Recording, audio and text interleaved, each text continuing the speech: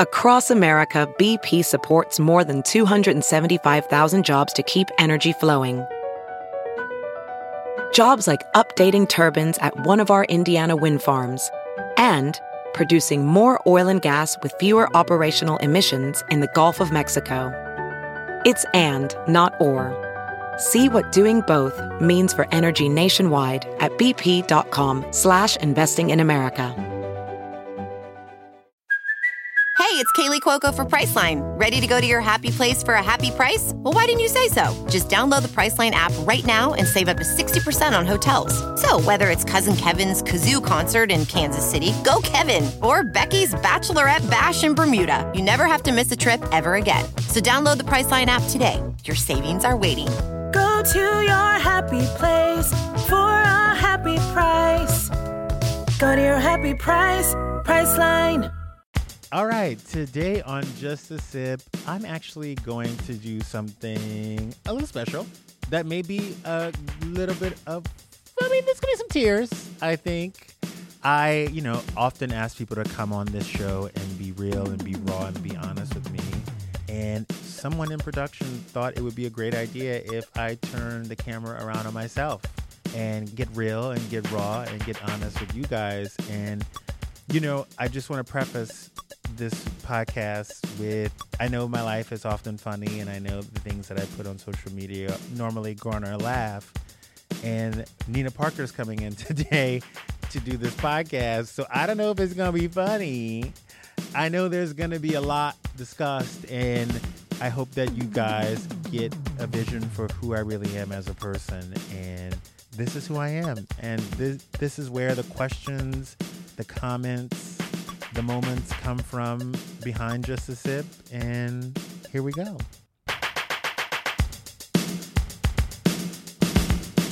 Welcome to this week's Just a Sip. I am Justin Sylvester, and I'm going to take my own sip today. And here to help me do that is Nina Parker. Yay! I'm so excited to be with you. Thank you you're one of my favorite people. You're one of the scariest people I know. What? Yes, bitch, because you don't care. And you will let a bitch know when you're not getting what you want. Well, I don't think I'm scary. I just think I'm honest. And I think that's rare in this business. Which is why I have you here today. To be honest. You've been through so much. It's funny because I feel like I know you. You're the person I feel like I know very well, but still there's like a mystery about your life that I feel like I don't know. I think I'm private, but I feel like if you ask me, I'm an open book. Yeah, I don't think you're guarded. I just think there's a lot more layers to you than I think meets the eye. I do want to talk to you about how you navigate, because I don't think I've ever really seen you angry. Like, I've seen you a little upset. I've seen you frustrated. I've never heard you raise your voice other than when you're happy. Yeah, it's crazy because when you go through a lot in life, and I was an angry teenager. Were you? I was. I didn't understand who I was. I felt misunderstood. Mm-hmm. And I felt alone at times because I was gay and black growing up in South Louisiana. Mm-hmm. So a lot of times I would lash out at people that I loved because I didn't know why. And once I became a man and became an adult, I really had to put those things into perspective. And I feel like a lot of times, I used to think everything was about me when I was younger. Mm-hmm. Once I got to know myself, it really alleviated that, when you have to hide a part of who you are, especially such a big part of who you are, you start to not only be angry with the world, but you start to be angry with yourself. Mm-hmm. When you say hide, do you know like 100% that's you're gay, or do you just feel like different? When I was 5, I knew I was different. Okay. And there was another gay person in my hometown. I grew up in a really small town in Louisiana. What was the name? Brobridge. And it was very segregated. There was a train track that had a white side and then you had a black side. And it was almost segregated to where, like, when I went to like a predominantly white school, like my friends' parents would drop me off at the track because they didn't want to cross it. Wow. But I will never forget this. And my sister reminded me of this story, and she wanted to tell me this story, but I was like, I remember it. And it was when this guy who was openly gay in our town got jumped by a bunch of high school kids. Mm-hmm. I was probably in the 5th or 6th grade at this point. And my sister was across the street watching it all go down. She was only 5 years older than me. And I remember the look that she gave me that day. And it was a look that I never want that to happen to you. And you have to not be this person because I can't help you. She said that to me in a look. Yes. And we're on Alva Drive. I remember the street. And we never talked about it after that.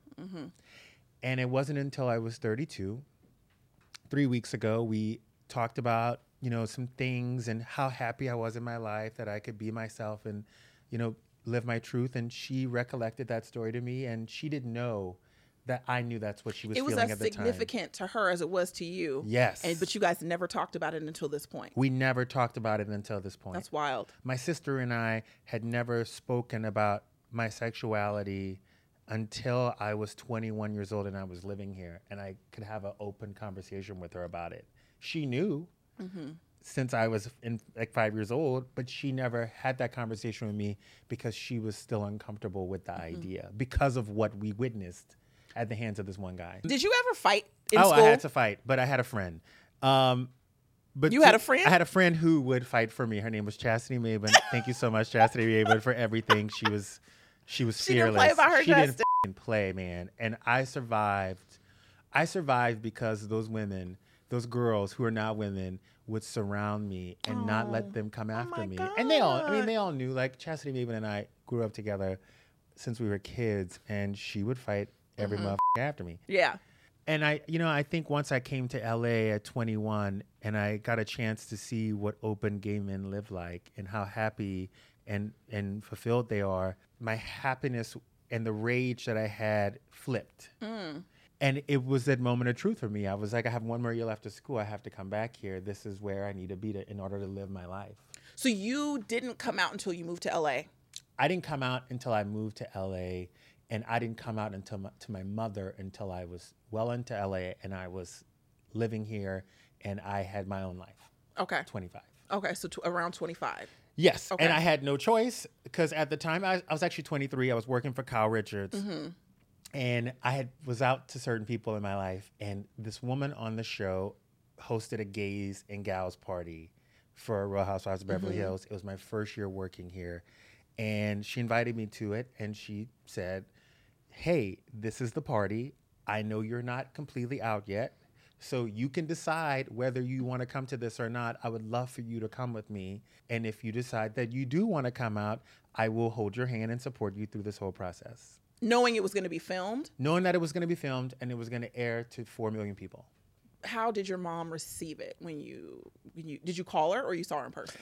I called her, and I called her because it was coming. I hadn't been home yet. I knew I wasn't going to go home for a while. I had a friend who told me the way you approach coming out is the reaction you're going to receive. So don't sit down with somebody and say, I have something to tell you. I have this life-altering situation to tell you. Get ready for doomsday. Let me see the bomb. Right. It was a conversation. It had happened organically. She asked me if I was seeing anybody. And I said, no, I'm not seeing anyone. And she was like, well, how's work? And I was, told her about the show and how I'm like the only black gay guy on the show. I might get some exposure. And she was like, what was that? And I repeated it again. And she was like, oh, that sounds nice.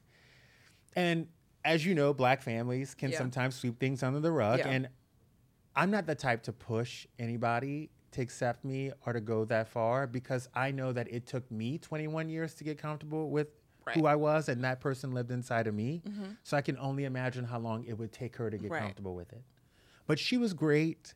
She didn't make me feel some type of way. She never made it a big deal. And I also think my mother knew exactly who I was from the time I was born. She knew. Yeah. I had other friends who were gay as well, who were closeted, and family members. And I always felt once I came out that it was going to be fine for them. So that was also motivation for me. Yeah. Because I got a chance to move away and live my life. Yeah. But they didn't. Right. So when I had the chance to bring a friend to a dinner or a barbecue and just say he was my boyfriend, I did it to let them know that it's fine. Yeah. And, at the end of the day, I get to pack up my bags and go back to my cush living in Los Angeles, but they don't have that. Yeah. You have this like really good ability to like sense what people need.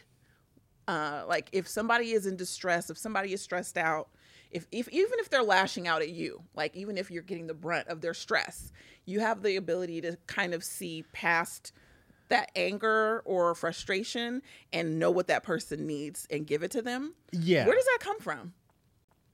So my whole town, basically all the parents in my town worked at this one mill. It was called Martin Mills. This is so. It sounds like you grew up in the 50s. It's so crazy. No, it is. No, it's Like crazy. I'm like, oh, you literally It's crazy. lived on the other side of the tracks. Yes. Like this, you're not old. No, I'm not old. It's but insane that there are towns like this. I know is- it exists, but it's insane to hear it from no, someone. but you grew up in Oakland, so you didn't have like the small town Louisiana. Like it was a white side, a black side. There was That's a so black crazy. elementary school. There was a white elementary school that kids went to. It was like a thing. And by the way, the schools I went to were like dangerous motherfucking mines. Like it was scary. It was scary. Yeah. I ran home every day for my life. My mom worked at a mill called Martin Mill. They made Fruit Loom underwear, and she made a very decent living at the time. And she was raising 2 kids by herself. And when my sister went to college and I entered 6th grade, my mom lost her job and she got laid off because the mill closed and was jobless for a while. And my mom was one of those women, no disrespect to people who are on welfare, that just wasn't her thing. Mm-hmm. She didn't want to rely on that. And I have a lot of respect for that. But when you're the only person in a house where someone is going through something, they kind of take it out on you. Yeah. And at the time, I didn't understand it. I tried my hardest to understand it, but no one sat me down to explain transferring your feelings onto other people. Right. We don't have them kind of conversations in Black households. We don't have those kind of I conversations. learn how to transfer my feelings. It was to sit your ass down, go in that room. Right? And everything was like, it was very on edge because for the first time in her life, she didn't know what was going to happen. And she had 2 kids and she hid everything. It was fear. She was scared. Fear. So obviously if I had a dad in the house, it would have been them 2, rumbling. Right. But instead it was the 2 of us. And, I had to really figure out at that moment, like, how can I make this easy? How can I make this hard? At this young age, you're in 6th grade. Yeah, but I wasn't wrapping my head around anything. Like, my mother sat me down when I was in 7th grade and said I needed to get a job. Like, you need to figure out this job situation. And I knew somebody who made fake IDs. So I got a fake ID to say I was 1 year older. How do you know someone who makes fake IDs Girl, in it's the the 7th ghetto. grade? We know people who can make anything, okay? I got people doing some real fraud up in Louisiana, okay? I'm like, if y'all could just put y'all talents to doing some legal y'all would be Kim Possible. There are some really creative people in the hood. There's some motherfucking creative Geniuses. people. And nobody knows they exist. No. Oh my gosh. So you get a fake ID in the 7th grade to work. To get a job permit. Most people who are getting fake IDs are doing it so they can drink or they can party. You got it for a responsibility. I mean, I worked and went to school double from 14 until I graduated college. That's crazy. And I went to school at 7:30 in the morning, got off at 2:45, went to work at 4, got off at 11, did my homework, and did that over and over again for years. And you were helping support your mom through this? She was just like, I need your help with this bill, that bill, which I didn't mind at the time. And then, at 16, I kind of moved out.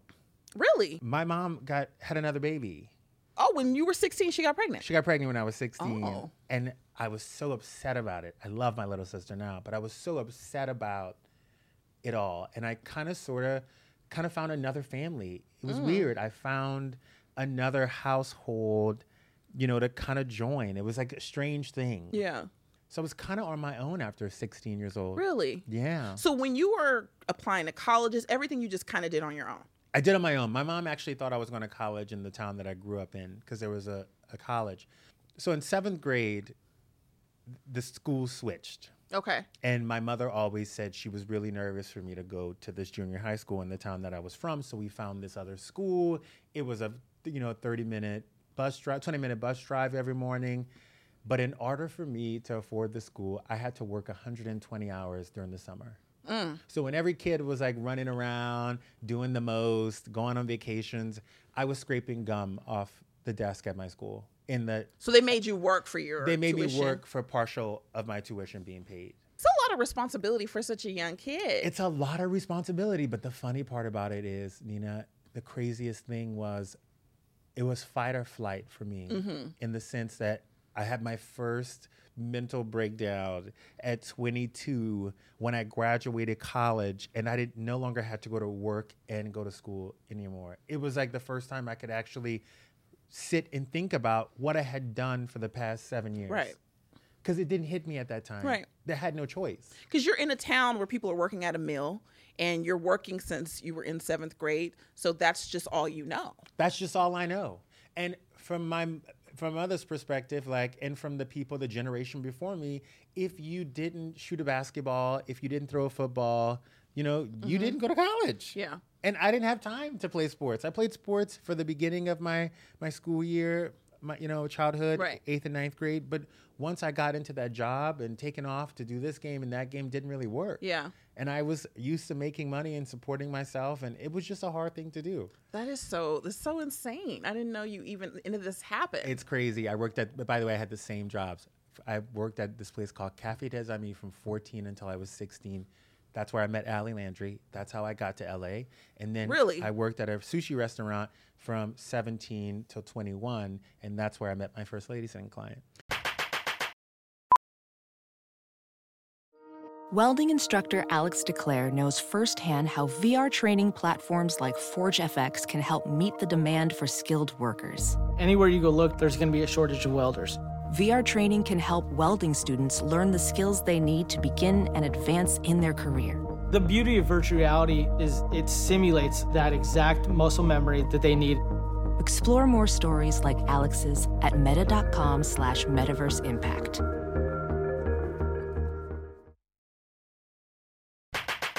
Do you think like all of these jobs, because you had to interact with all these different people, has really cultivated like your gift to communicate? You know, it's crazy because I was talking about this to other people. There's a thing that we do in the Black community and in the gay community called code switching. Yep. What code switching means is you got to flip the script and adapt to the way they talk, the way they act, Right. the way they move. Because being a Black gay man in a Black community, you can't show that sissy side of yourself, to them. And when you go into the white community, when I went to school, you couldn't show that hood side to them because it would make them feel some type of way.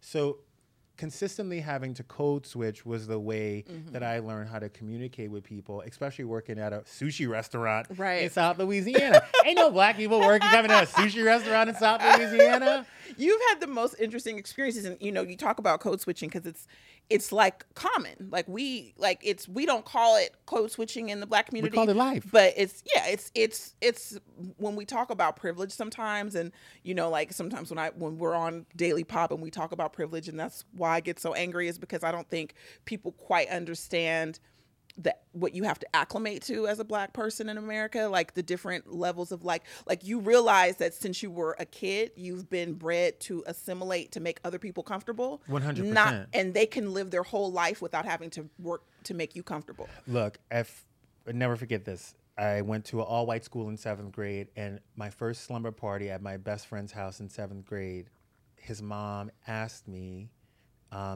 hey, do you mind staying in the car until the garage door closes? My mother and father are across the street, and they aren't, they're old school. And I knew what that meant. She didn't want them to know that there was a Black kid staying at their house. Oh my gosh. And it didn't hurt me at all. And it still doesn't hurt me today. Didn't? It didn't, because I knew that racism at the time was something that someone learned. You were that thoughtful. I was that thoughtful, but I also was very privy to it because interrace racism can be hard as well. Yes. But going to an all-white school, I figured it out really quickly. And I had a double-edged sword. I was Black and I was gay. Right. So it was like hell, But I was really lucky to meet people who didn't care and whose family members and friends said, I can't believe you have that little N-word in your house. And they said, we'll get used to it because we love him. And to grow up to see that and to watch people go against something that they learned that whole time it made me see people for who they were. Yeah. Like, I don't care about the scandal. I don't care if you're this or that. someone saw me for who I was. And it made me really... I told you I was going to get you to cry. I'll never forget that. It's rare. It's very rare. That's how much you touch people, because there are a lot of people who have that story where the person tells them to leave or get out or you don't belong here or I can't stand up to my family for you. Yeah. And I think it speaks volumes about who you are that you had people willing to stand up for you. You know, God gave you these allies. And I think that's a true blessing because not everybody gets that. And I think it can make a lot of people really cold. And it can also make people hate everyone. Yeah. You know, the people who don't accept them, the people who don't protect them. So I think it really helped cultivate who you are. There's been I know that people give you a hard time in general because they see you with the housewives. They see you living this lifestyle, but you're also from Louisiana. People kind of want to understand that people want to get one definition from somebody. They want people to be one note. Yeah. You're a black man from Louisiana. Okay, you're gay, but why are you hanging out with all these rich white people? Yeah. I know you get that a lot. I get that a lot. And I think, you know, what happens, I got it a lot when I was a kid. You know, I went to school with a lot of white kids because I went to the Catholic school across town because my mother was scared to send me to the junior high. And I just got so used to it. And I didn't really care. And again, I don't really see color when I see friends. Like you came to brunch with me the other day. Yeah. There is a half black and Asian guy. There's a Filipino guy sitting there. There's a white couple. Dan Hyman's there, who's from Saudi Arabia. Like I just put myself around people that I care about it and people I love because when I was growing up, there were people that didn't see color to me. And now I don't want to ever see color. And I don't want to have to put more black people on my Instagram because people don't think I hang out with black people enough. I hang out with black people. But you know, listen, like there's a thing in the black community where there's somebody who's black and it's like black. Yeah. Right? Like, yeah, you black, but are you black? Like, do you really get what it's like to be black? Or are you kind of black, but you don't really with black people? There are people who choose to consciously separate themselves from the black community because they don't want to be associated with it. Yeah. But that's not you. No. I think if someone went on your Instagram, they might get that image because it's fun and it's glamorous and you on yachts and you know you in Italy. But like one of the first things people asked me when I started at E was like, is he black or is he like black? And I was like, I'm a real one. I'm a real one. You really are. You know what's funny is when I moved here when I was 22, you know, the first person I ever lived with was Allie Landry. Like she kind of held my hand through this whole LA thing and introduced me to Kyle. And once I started working for Kyle, we got to a point after the first season where she became family to me. Yeah. Like I spend Christmases there. I've been there for holidays. Right. If I need somewhere to stay, she got you. She got me. She always got me. And did you guys hit it off from the beginning? We hit it off from the beginning, but we had been through so much together by the first 3 years and you could watch it all happen on the show. We had been together for everything. Right. You know, her first day on the show was my first day working there. So we really started the process together. And when you go through something that intense, you automatically become family. Right. And unfortunately, there's a lot of white women in her house. She has 4 daughters. She's got 3 sisters who each have 4 daughters apiece. She does have a daughter named Portia, She has a daughter named Portia. And her husband's half Mexican. So, you know, that's just the world that I got thrown into. Right. And it doesn't negate, though. I think sometimes people think when they see you operating in spaces that aren't black. Yes. You know, me and you aren't working at BET. So it's like if you are not in a black space, sometimes people think that you have forgotten 100% who you are, where you come from. 1,000. And you've learned how to kind of navigate and still stay you, no matter like what space you're in. No, because I mean, listen, I fought so hard to become the person that I am. I fought so hard to be accepted for who I am on the inside that I'm not going to let someone determine how black or white I need to be. You know what I mean? I grew up around That's what I grew up around. You like, look, didn't nobody grow up blacker than me. No, I grew up. If I took you to my neighborhood and I'm going to take this camera crew one day. I really want to. It's like, it's black, it's hood. There was a project. It was a real project. Pecan Villa Projects was a real thing. There was a corner, my mother told me, always avoid. Right. 4 corners, right next to Mildred's store in Brobridge. Mm-hmm. Like those, we grew up hard. We grew up tough. And I think sometimes that's why I can't take no for an answer. And you're not going to tell me my limits, because if I could survive those moments, if I can run my ass home through the woods and I get my ass kicked, I can make it in this town too. But I also think when you really live a life like that, you like really had it rough and you really grew up like that, you don't feel the need to prove who you are to people, because I feel like it's always the people who are like hood adjacent that are always like trying to tell you how hood they are and have to prove it and have to prove it. And like, I also grew up where people told me, you act white. I was in a book club when I was in elementary school and always got like, you act white. Why do you act white? And acting white were the things that I enjoyed. It wasn't, I still was in the neighborhood I was in, had the parents I had. It just was like, these are the things I like. Well, you're lucky that you got that, because, when you're in elementary school and junior high school and people say you act like a punk, you act like a sissy, you must be you must like dick. Like, that was what I put up with for the longest time. So at this point, if I got, there's 75 kids in my class and they all calling me gay and this and that. Mm-hmm. If I had to deal with that, by the time I got to 21, you could say whatever you wanted about me. I've heard it all. You're like, come with something more original. I've dealt with it. I've heard that. I've dealt with it. But it makes you quick because, and it's like the movie Slumdog Millionaire. I feel like your life is kind of like all these bad things built you up to create the person you are now, where you had these pitfalls and you're wondering why God's doing these things to you. Then you see later, you move to LA and all these things start happening, how it cultivated you to be the man that you are so quick. One of the most wittiest people that I know, like it's these pitfalls that helped really create this, like really you have the thickest skin of anybody that I know. Like you really don't get upset, like upset, you know? It's hard. At 18 years old, in 2005, I lost my best friend in April.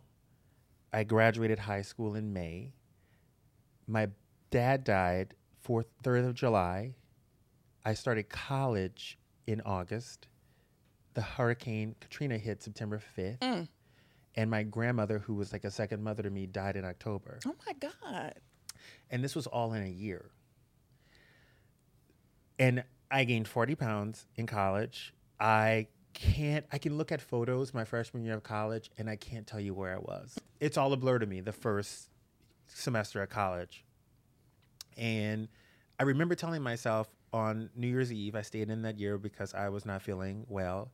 And I said, come tomorrow, you will never, ever have a year like this ever in your life. And if you ever think you have a year like this, you can look back on this and say, this is nothing compared. Like I made it through this. In 2005, losing 2 parents, going to college, having Katrina hit, seeing hundreds of thousands of people, come into a town who doesn't have health care, who need water, I stayed at a gymnasium at LSU for 4 days straight, letting people use my cell phone to try to get in touch with their loved ones. That's insane. During Katrina.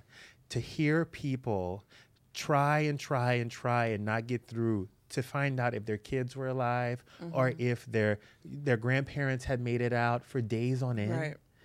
That to me was like, holy So you don't give a about a troll trying to troll you on Twitter. Yeah. You're like, I've been through some real I'm like, if you're going to troll me on Twitter and call me Thunder, #Daily Pop. I need the ratings. I need the ratings. Like, I've been through some Yes. Like, I have been through something, and it's so funny because I'm going to get 2005 tattooed on my arm. You should. When my friends have issues, or I have my best friend who's going through a lot right now, I always say, you're having my 2005. I had a really bad week, like 2 weeks ago. I had a really bad day, and I had a little bit of a breakdown, and you just showed up. You just showed up for me. And I'll never forget it because I feel like, right now, especially with our careers, as much as we're working, people just assume you're okay. If you're successful, they equate it with you being good. Okay. Yeah. And I you could tell I wasn't, and you invited me to brunch, and you check on me, and no, we can't do now this. you got me crying. We can't do this. We can't do this. But when people think you strong, they don't check on you. But it's always the strongest bitches who need help sometimes because you carry so much. You carry so much of other people that it's almost like, again, my mother, carrying 2 kids on her back. And sometimes you just need that help. You need that boost. Yeah, but you see it. You see what other people don't see or care to see. And it just makes you... I know why them girls fought people for you. Damn, we can't be doing this. We cannot be doing this. Because I'll fight anybody for you because you have one of the biggest hearts of anybody I've ever met. I need to get a Lifetime Achievement Award so you can say that. I can't believe you're doing this. I got a host news lady. You got me messing up my beat. Oh my God. Thank you for that. I really appreciate that. The funny part about it was when I was a kid, I used to say, I can't wait to have kids, to show them like the love that someone else showed me. Like, I can't wait to do that. And it's funny because I thought I was going to be a young mom. I thought I was going to be that hot bitch at the PTA at 26, yes. driving an Escalade with her husband who's an attorney. And that didn't work out for me. And I felt like I was missing something. And I was missing someone to give that love to and to care about and to like make sure that they're all right. So for me, I know you don't always need me and a lot of people don't always need me, but when they do, I always want to be there for you because I know I'm going to need you at some point. Mm-hmm. Do you still want kids? Do you still want do you want a big family? I want it all, but I know that people are, some people don't want children. Mm-hmm. So I have this thing in my mind. I would love 2 children, 2 daughters, Sierra and Leone from Africa. One much blacker than the other one. That's how we tell them apart. Oh my God. But if my husband told me that he didn't want children, that wasn't in the cards for him because maybe he's too old or he's past that point. Because you like older men. I like older men. You have to show me every inch of the earth. Okay. That's we have to see everything because that's something that I never got to do as a kid. Right. But if I don't meet somebody, I'm 32 years old right now. If I don't meet somebody in 4 years, I'm going to start the process myself.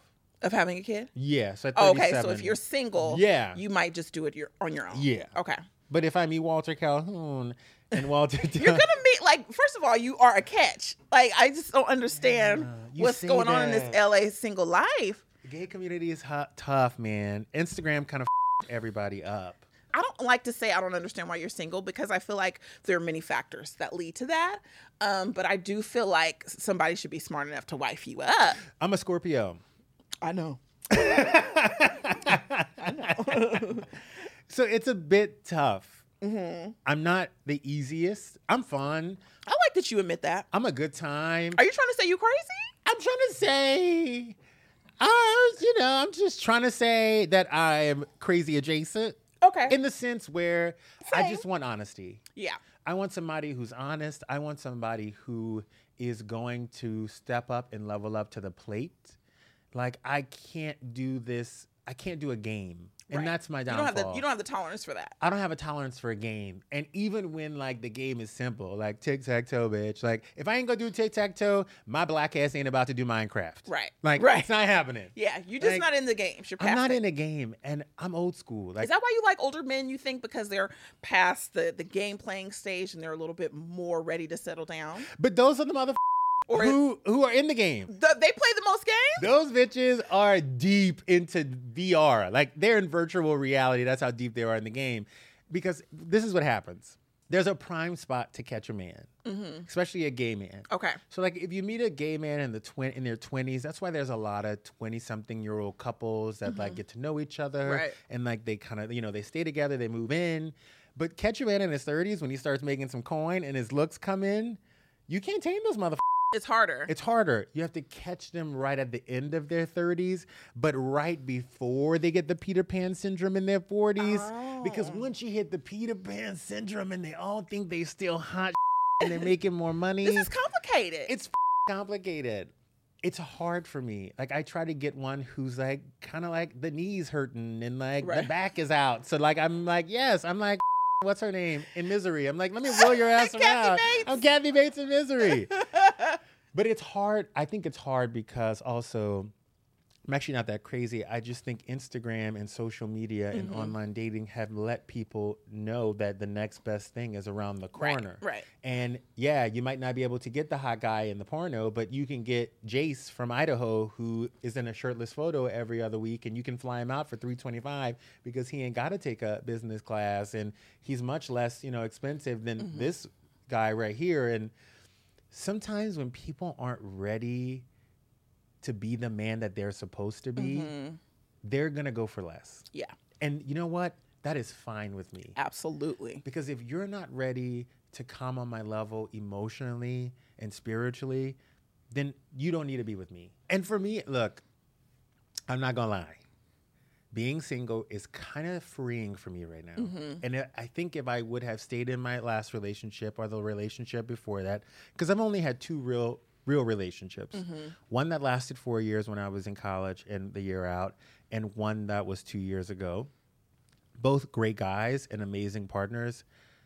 But had I stayed in that relationship, I wouldn't be living the life that I'm living now. And I've gotten to see some great I've gotten to meet some awesome people. Yeah. I've really gotten a chance, and it's through my other friends that I've gotten to live. You gotta live your life. And again, 2005, no one is promised tomorrow. Yeah. And I've said this to my friends who rush to get married so early. I'm like, you guys, we have so much more life to live. We got so many more men to sniff. Like, we got some to do. Like, I think that might be the title of your new memoir. We got so many men to sniff. You got so many men to sniff. Like, I just feel like, and by the way, when I say that, I'm not having sex with a lot of people. I mean, full disclosure, I've been single for quite some time before my last boyfriend. And from 26 until I got, I got wifed up at 29, 30, 31 actually. I had the same bench for a long time. Yeah. I had like the same. You like to recycle a little? I had the same 3 people that I hooked up with for years. It was 3 people, and they always rotated. Now, there was a vacation one-off or 2 here and there. I mean, there was a Javier in Spain. There was a Marco in Stockholm. Like, I had moments. There was a prince somewhere in Saudi Arabia. I thought I was going to get stuck there. This is the life you lead. You really do need a camera following you all the time. It's insane. Showtime would have to pick that show up. But it was always about the experience for me. And I feel like sometimes, like, when you give somebody sex too early. Yeah, you're a big advocate of holding it. I'm a big advocate for holding it. If you want something. If you want something out of it. And also, if you walk through my door and you come to this, like, we've been going for weeks at a time, and it's time for us to get it on. You're not going to want to make it a one and done. Right. But I want consistency. I want intimacy with somebody. And I just think that people aren't ready for the blessing. Yeah. And that's fine. And that's okay. I know when you do decide to settle down, it's going to be so magical. Where do you see your career going? Like, what's your ultimate goal? Because you really are good at creating. So where do you want to get out of news eventually? Do you want to get into scripted? Do you want your own show? For me, in 5 years, I want to be doing this. And I feel like with Just a Sip it's a place where people can tell their full story. Yeah. It's a place where people can feel comfortable and feel like they can be themselves. And reflecting on it for the first time today, I feel like that was cultivated in the house that I grew up in after I was 15 years old with that white family who said it's okay to be you and who encouraged me to live my truth. And I feel like that's what I want to be doing. I want to encourage people to live their truth without being judged. Yeah. When I watch you get stuff from people like I would never imagine that they would tell, and they're so comfortable telling it. And, you can just see that it's like, it's not even a struggle, that you just get it naturally. Yeah. But I'm honestly, when people sit down here and we have that first initial conversation, I always say, I'm going to ask you questions that I'm not afraid to answer. So if I'm going to ask you to tell me your favorite drive-by, I'm going to tell you how I was crazy on that Delta flight that one time to New York to catch Sherry cheating on me with Doug. Like, I'm going to tell you everything. I'm an open book. Yeah. And I think if you come with, I have an open heart and an open mind, people will do the same thing. Well, I love you, friend. I love you too. Thank you for up my makeup. Yeah, I mean, listen, we both a mess. Looking like death becomes her. Look at Bill over there crying his ass off. Vanessa, Yes. I fucking hate you. First of all, I want to say thank you for that. It was really good, and I'm so glad you opened up the way you did, and I learned a lot about you. I think most people that I've told that we were going to do this all had the same answer. I don't know that much about Justin's story, and everyone was truly curious. So That was calculated. I appreciate that you did it. In the words of Kim Richards, you beast. You beast. And I cried, and we all cried, and it was fantastic. I'm so mad about doing this because I like to keep my private life private because of this reason, because we always cry. Yeah. And the funny part about it is we only had 40, 30 something minutes to tell this story. Mm-hmm. And I don't think I even scratched the surface. I'm sure you didn't. But I'm so happy that you guys liked it. And to see this video of this podcast and interview with Nina Parker, you need to head over to the E! News YouTube channel and click on Just a Sip, and you can see the tears for yourself. They weren't fake. I kind of wish they were. And don't forget to follow me at The Lady Sitter.